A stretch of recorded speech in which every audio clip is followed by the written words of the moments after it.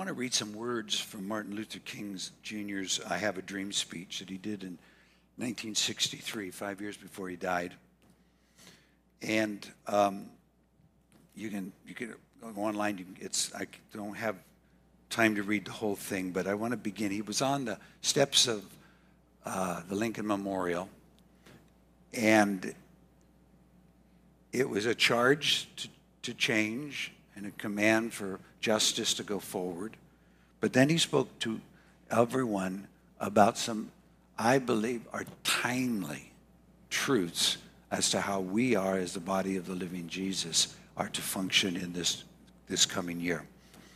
So he began by saying, 50 years ago, a great American in whose symbolic shadow we stand today signed the Emancipation Proclamation. This momentous decree came as a great beacon light of hope to the millions of Negro slaves who had been seared in the flames of withering injustice.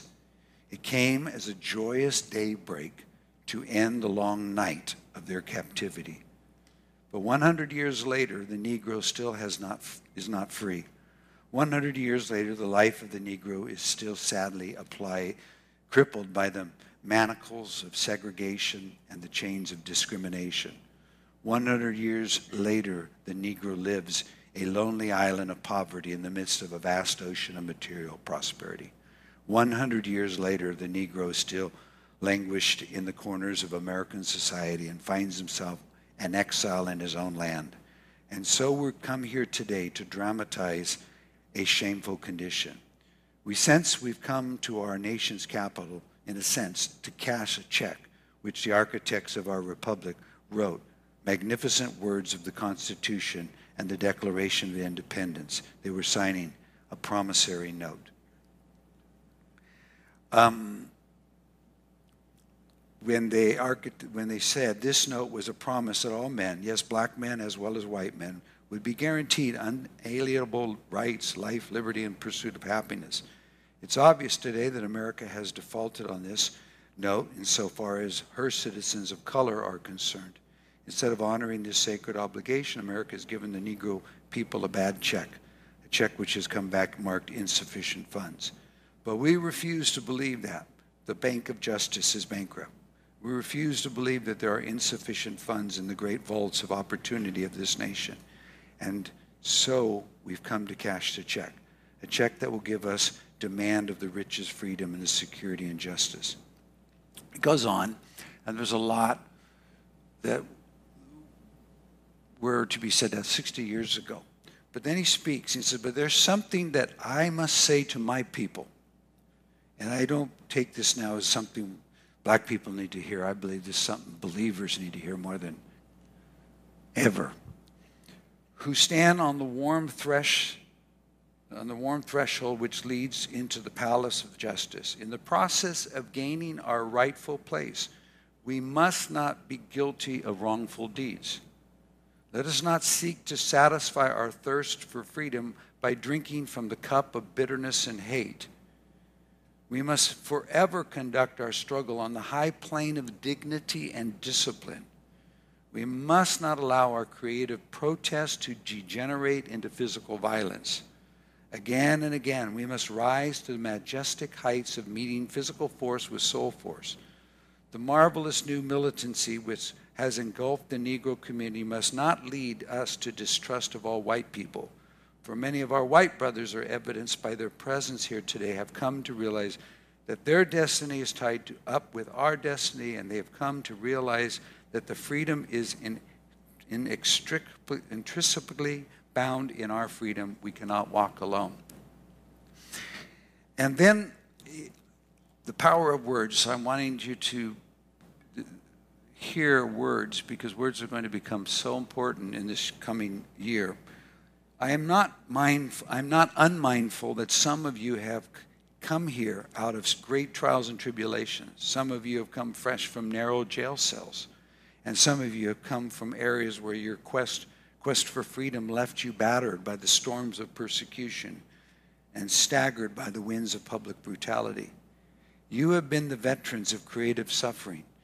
Continue to work with the faith Now listen to this. This is biblical, and it was powerful, and it was, again, it was a movement that did shift a lot of hearts and people. He said, continue to work with the faith that unearned suffering is redemptive. That's an incredible thought. Unearned suffering is redemptive. Go back to Mississippi. Go back to Alabama. Go back to South Carolina. Go back to Georgia. Go back to Louisiana. Go to the slums and the ghettos on our northern cities, knowing that somehow this situation can and will be changed. Let us not wallow in the valley of despair. I say today, my friends, there's much, much more. I encourage you to read it. It's very effective. Now, why I wanted to read that, besides it is a day to honor what was done, and I was a marked man in that whole, I'm 63, I'm only 11 years old, but 68, I well knew what was happening and became aware of assassination, then of Robert Kennedy's assassination. My parents were working on his campaign. My dad grew up in Nazi Germany, forced to join the army at like 16, 17, to fight the war. At the very end, then trained to be a doctor in Munich, and then immigrated back to the United States. My mom was born in China, Shanghai, and watched her parents go through the internment camps, not watching them. She grew up in Canada, but they were in the internment camps, the Japanese internment camps. And so I had a very different upbringing than a lot. I'm an immigrant, a child of immigrants, and there were a lot of things that always kept calling things to the heart issue. I remember one day back in, I think, 82, yes, 82, we're married, and Ronald Reagan was having the campaign for presidency, and, it was 1980, so somewhere right in there, yeah, I think it would have been 80. I came home to my dad and I said, look, Dad, this is a marvelous tool that they've just developed. He said, what's that? He said, well, look at this paper. It's a voter's guide. It shows you how people voted on issues and quotes from where they were on what they say about issues. And it was putting, I think at the time, that was Ronald Reagan and Jimmy Carter, and it was contrasting. And he looked at me with his, typical,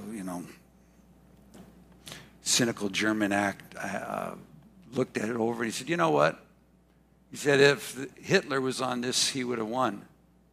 He'd be right down the right side.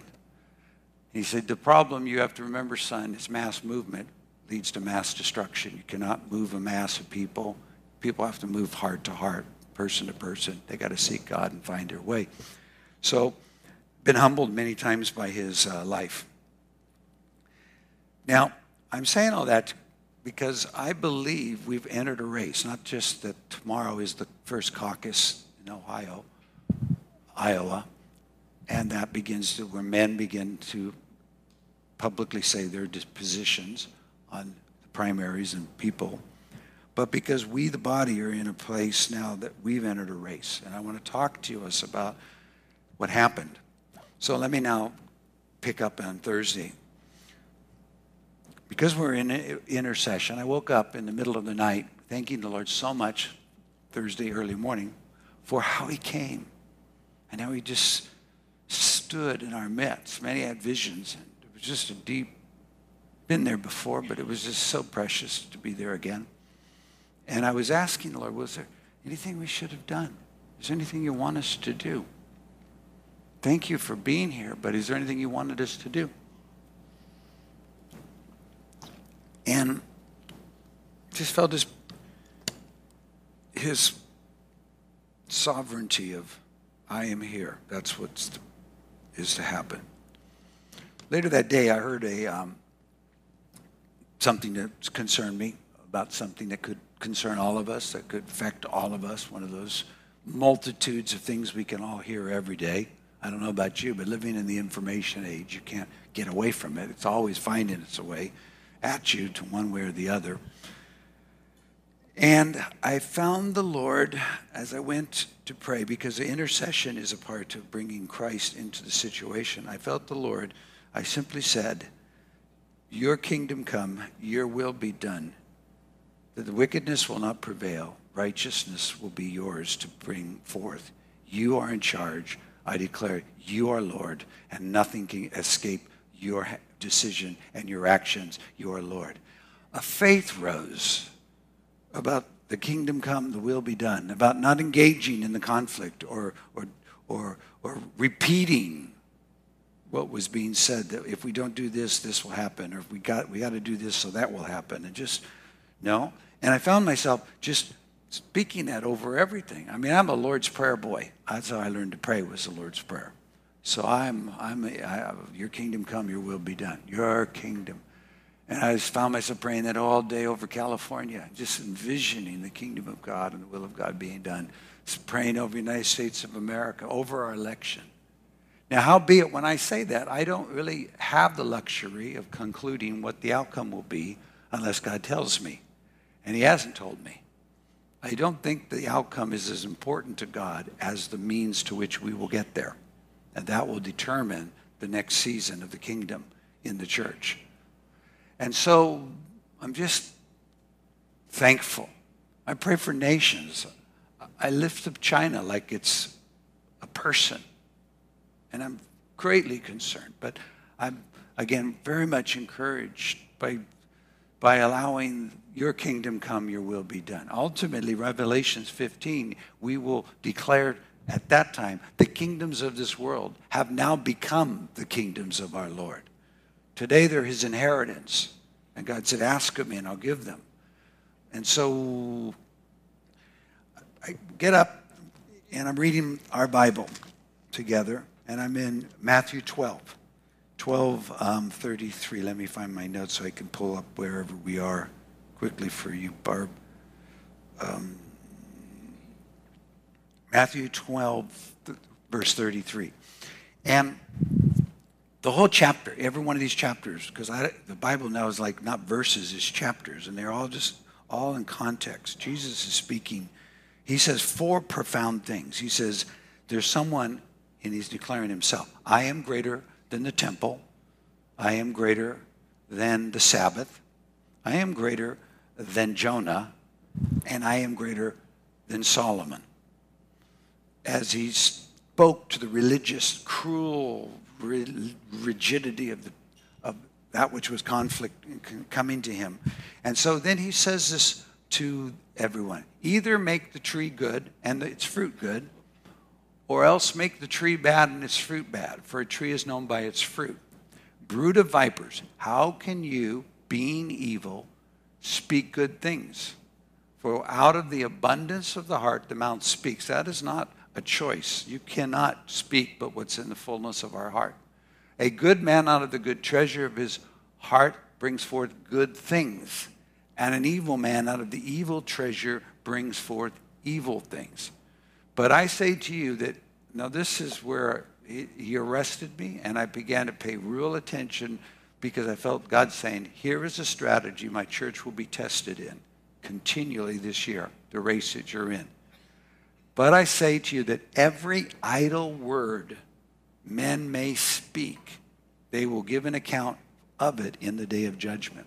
For by your words you will be justified, and by your words you will be condemned. Every idle word literally means anything that's useless words. Repeating the television, repeating what we're hearing. The Bible, if the Bible can come out of our heart in abundance, we will be bringing justification into the earth because of what's happening. So I paused at that and I thought, Lord, I really want to use my words for your kingdom to come. And then I remembered, oh, that's what I was doing yesterday. Your kingdom come, your will be done. It's almost like too simple of an answer to speak to complicated circumstances. Your kingdom come, your will be done. Your kingdom come, your will be done in our election this year, in Jesus' name. But there's a trust factor there. You don't get to tell God what his kingdom is and what his will is. Certainly he can give us insights, but again, if you get insights shared amongst people, mass information, mass conclusions, mass action, it's almost certain God will go a different direction. I mean, Israel continually had the prophets talking about a different course than God had already spoken to this one little prophet, Jeremiah. So I go on and now I go to Romans 12. That was our next reading. It was all the 12s. It's been an easy time to get started. 1s and 2s and 3s. Now we're 14. By the time Wednesday comes, we're going to go, oh, I got to go to the reader's guide because Corinthians starts and it messes up the sequence. But I went to Romans 12, and that, Barb, is just start at verse 1. Romans 12 will become for us, if we will embrace it, a means to hold ourselves in place in the Spirit, in faith, and in the kingdom of God dynamics, irregardless of what others tell us to do and what we're supposed to, what fears try to tell us we need to do. He begins, he says, I beseech you, therefore, brethren, by the mercies of God. Did you know mercy's coming? Mercies. That you present your bodies a living sacrifice, holy, acceptable to God, which is your reasonable service. We've been called now to give our bodies as a living sacrifice. That's harder than a dead sacrifice, meaning that we have to call our body into submission and practice and unto the Lord. And it's our reasonable service. And do not be conformed to the world. The spirit of the world in the church is just as deadly as the spirit of the world in the world. And if we do not function from a higher level, that's why when I read Martin Luther King Jr.'s speech, the famous one, I Have a Dream, I thought, wow, he was using words. It's time to release vision and dreams of greatness.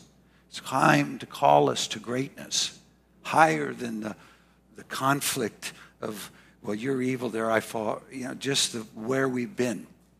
So he said that don't be conformed to this world, but be transformed. That's the metamorphosis, transfigured, transformed by the renewing of your mind. Now, the mind has to be renewed. If we do not renew the mind, we think like we thought. We think like the world. We think like what other people tell us. We think like other people's opinions. We think like we want to think. We think from our flesh. We think selfishly. He said, no, be renewing of your mind, that you may prove what is the good, acceptable, and perfect will of God. And that's why the Bible, beloved, I know I'm always telling this, but if you could read this Bible with me this year, immerse yourself in Scripture. What's coming will take some of the best people out, and they'll disqualify themselves because they disagree with God's intention through what God's provision of his Son, because we look at the thing as it is, we see it for what we see it, rather than seeing the unseen and seeing past what we see. So I'm just listening to the Lord. Okay, so I'm going to not be conformed to this world. I've got to be transformed. For I say, through the grace given to me, this is the Apostle Paul, to everyone who is among you, that means every one of us in this room, not to think himself more highly than he ought to think. So we're not to have a highest estimation of ourselves, that we're wonderful, great, and powerful, and beautiful, but to think soberly, that each of us, God has dealt to each one a measure of faith. For as we have many members in the body, but all members do not have the same function.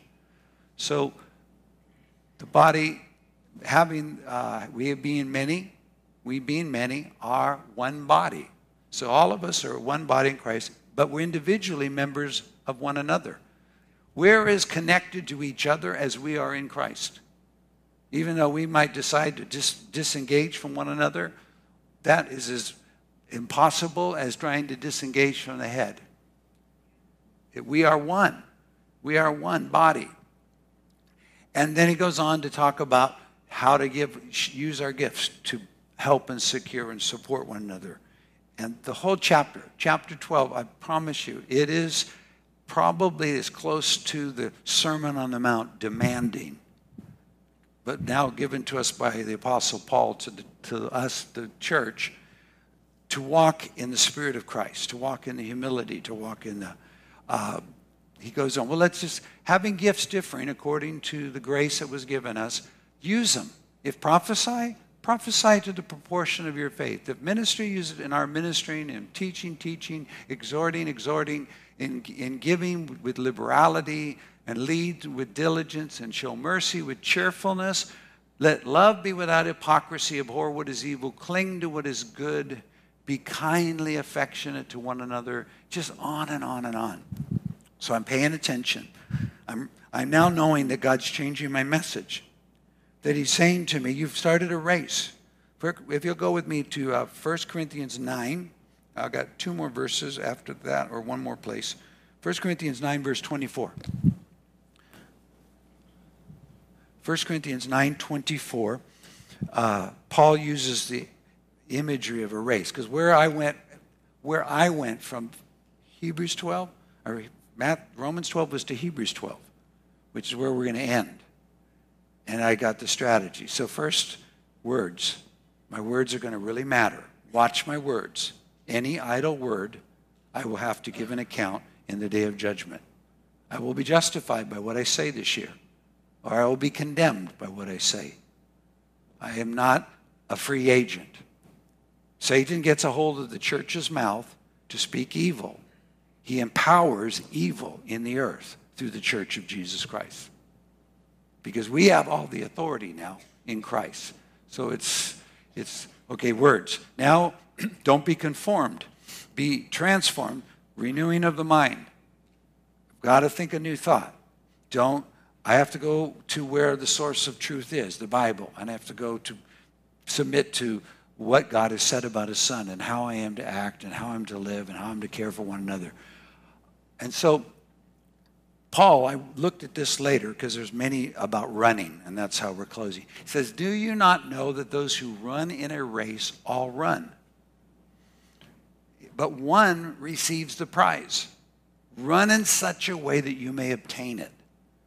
And when I heard the Lord say the race has begun, I knew we have a caucus tomorrow. But that's not the race he's set before us.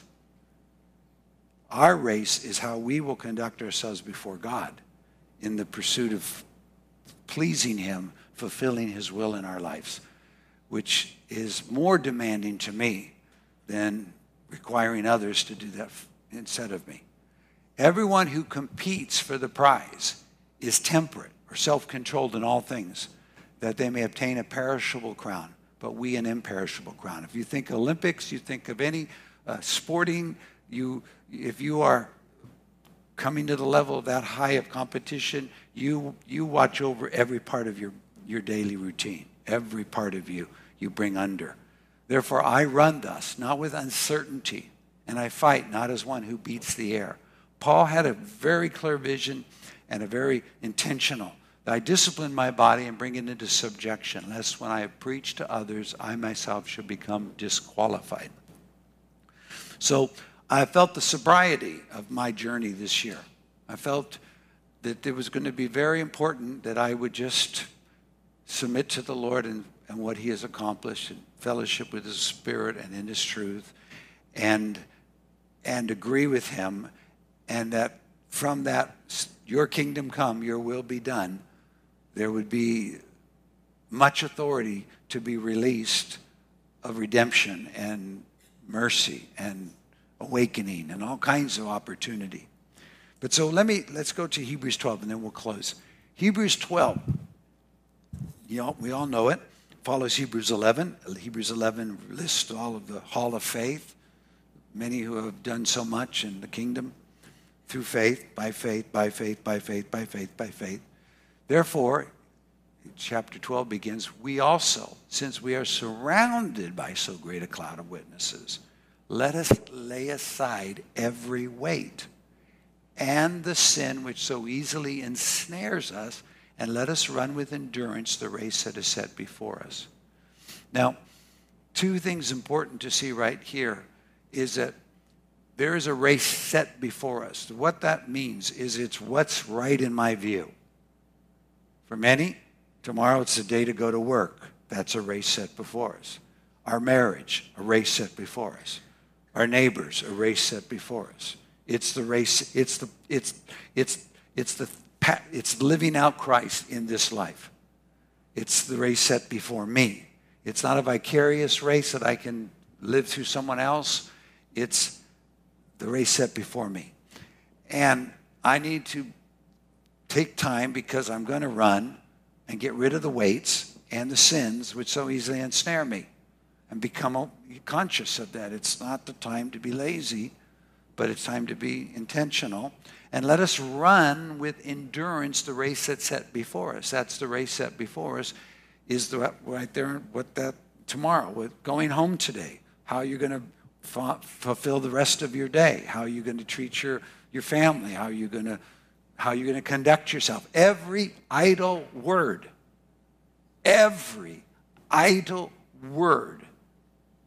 we will give an account. The word account is logos. The idle word is logos. The idle logos, you will have to give an logos, because this whole dynamic that God is bringing into the earth is through his living church by the power of the Holy Spirit in submission to the loving word of God. And it won't happen outside. He's very focused on what he's doing right now. So he says, looking unto Jesus, the author and finisher of our faith. He was the captain, the one who started, and he's the finisher of our faith. Endurance, in verse 1, is cheerful endurance.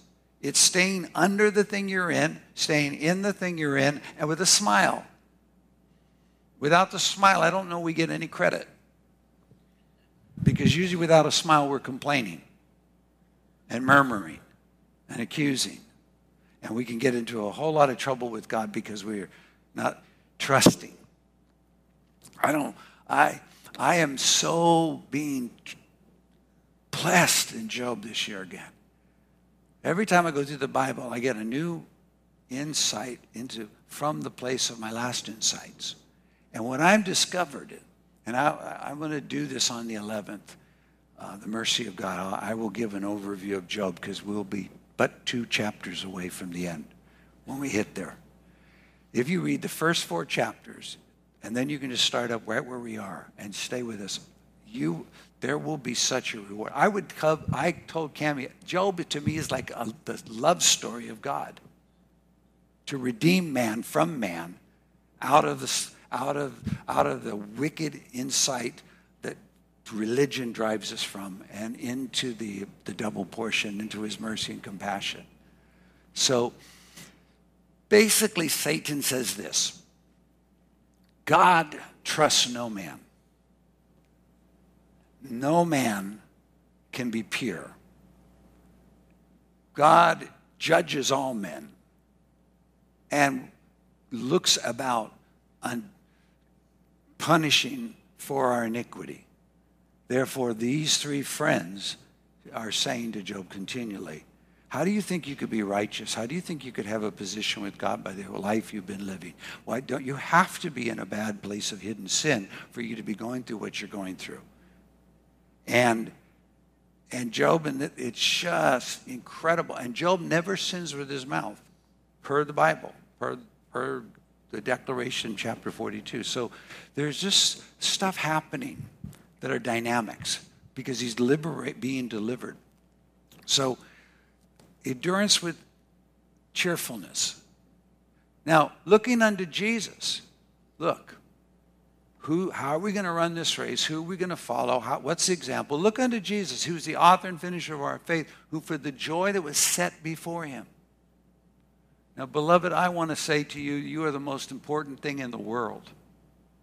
And I am, and we are. And we're everything that God had gave his son for. But that's not Jesus' motivation on the earth. I'm sorry.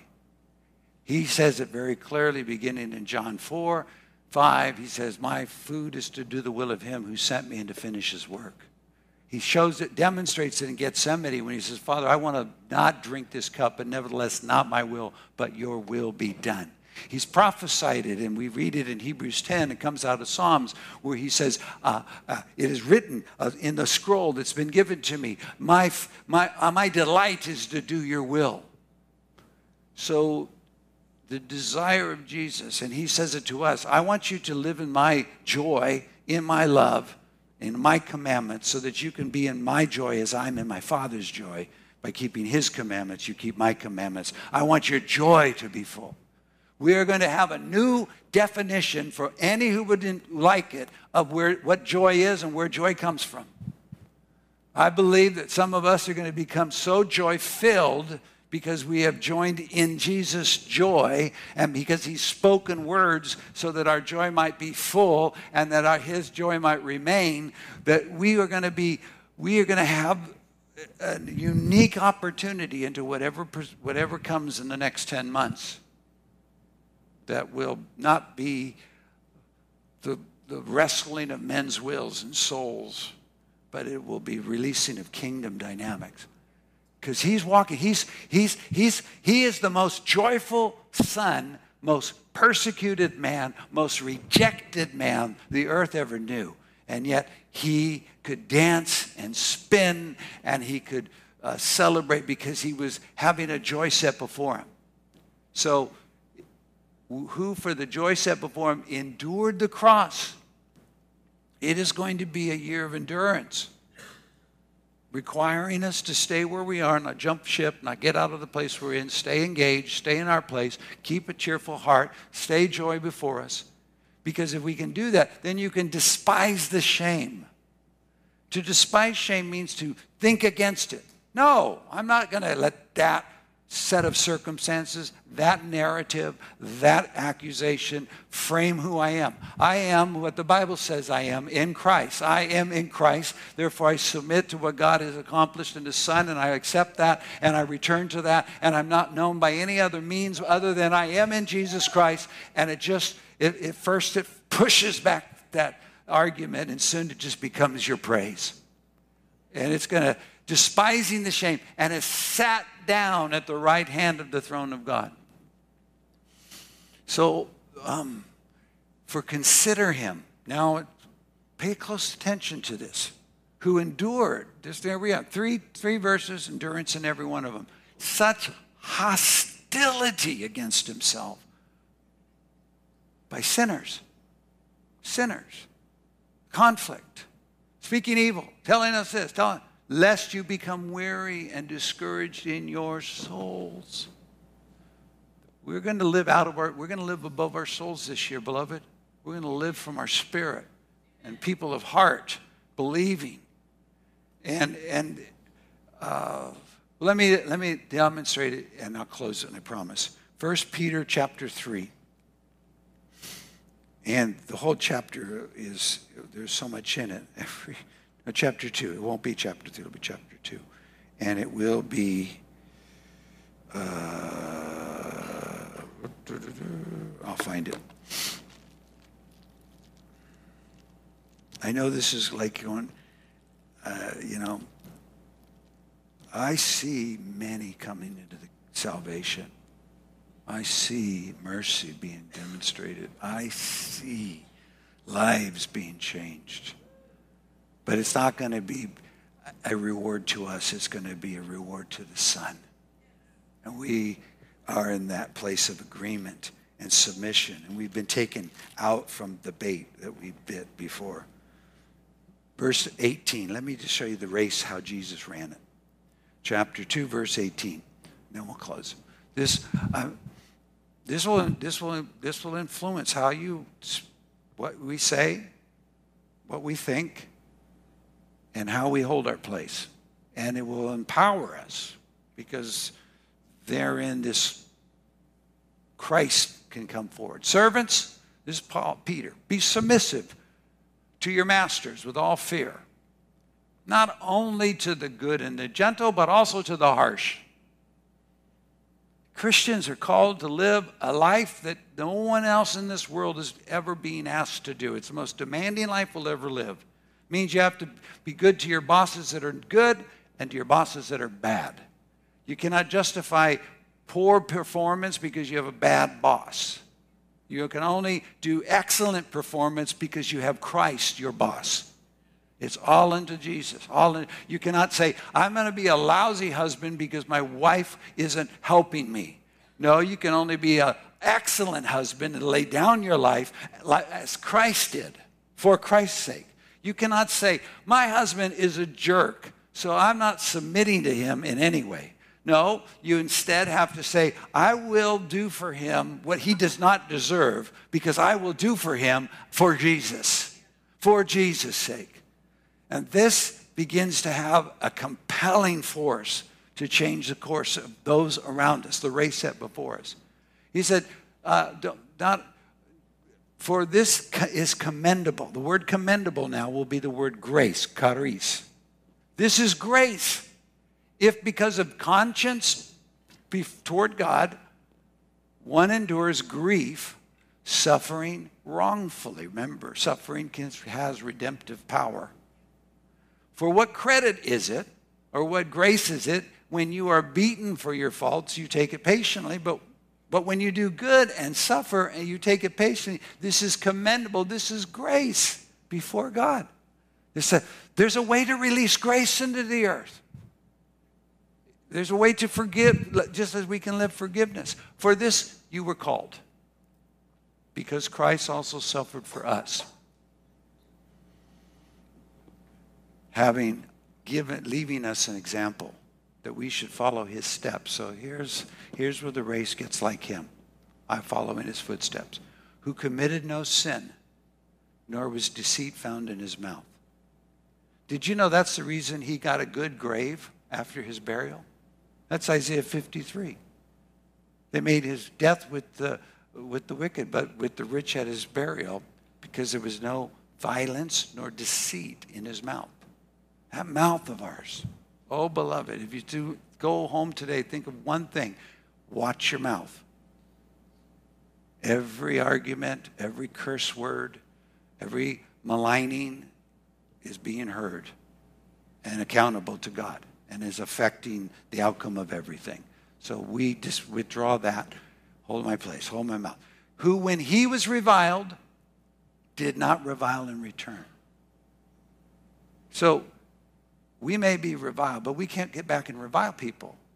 It's just not allowed. That's not a part of our vocabulary. We lost that vocabulary when we became believers. When he suffered, he did not threaten. What did he do? He committed himself to him who judges righteously. This is the race that's set before us. A race of the heart. A race of renewal of our mind. Of being kind one to another, tenderhearted, forgiving one another, even as God for Christ's sake hath forgiven us. Not, it's powerful, because it starts with just simply beginning to say, your kingdom come, your will be done. I submit to your kingdom coming and your will be done in at my work. I submit to your kingdom coming, your will being done in my home, in my family, in my children, in our great nation. I submit to your kingdom come, your will be done. I expect your kingdom to come, your will be done. I know that your will is full of mercy and you're good. I will not join with the judgment that everybody has to pay for everything, because that's just not the way God is directing himself. He's coming through the Son. His whole relationship to the earth is through the Son. His whole relationship to me is in the Son. I don't have a relationship outside of the Son. I don't want one. So, can we stand? I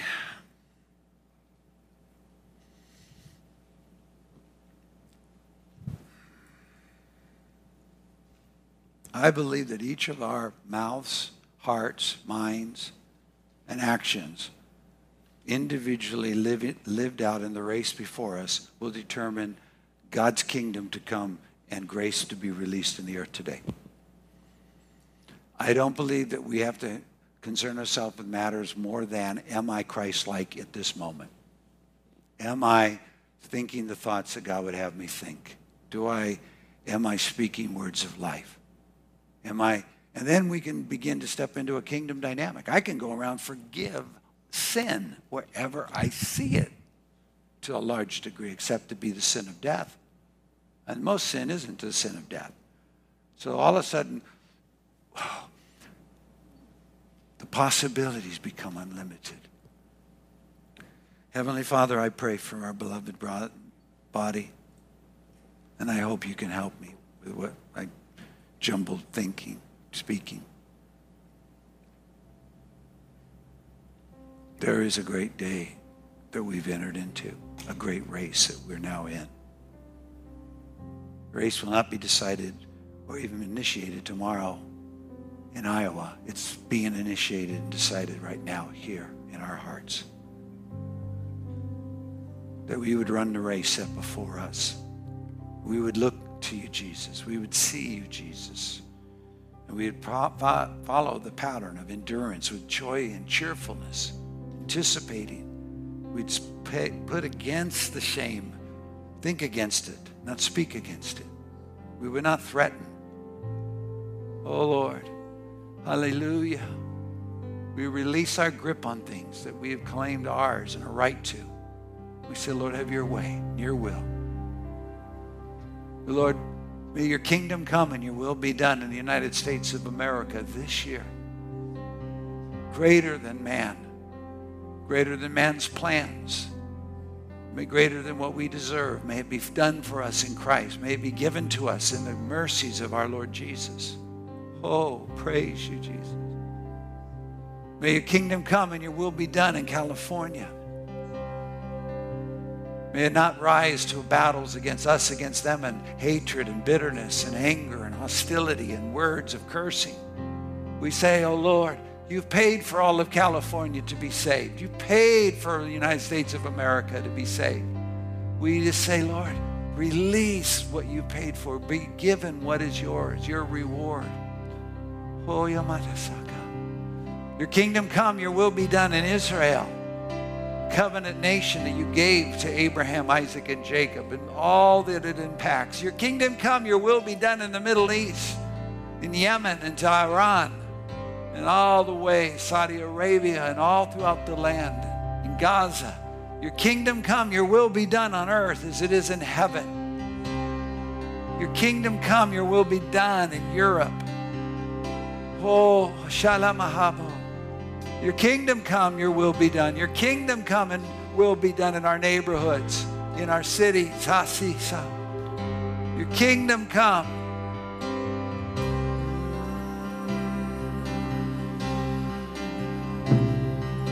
Your kingdom come, your will be done. Your kingdom come, your will be done. Your will be done, Lord.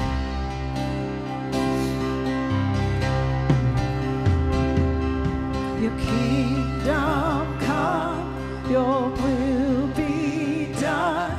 Your kingdom come, your will be done. Your kingdom come, your will be done, Lord.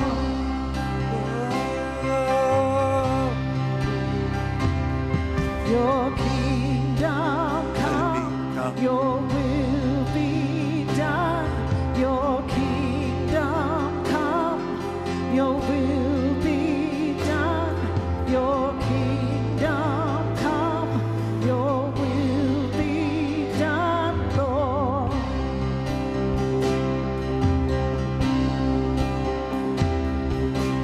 Every knee will bow before you, heaven and earth. Tell your story, Jesus Christ, the hope of glory. See this happening. Every knee will bow before you, heaven and earth will tell your story, Jesus Christ, the hope of glory. There's great in your name. Yes, Lord. Forgiveness and grace, the power of heaven. Oh, yes, Lord. To heal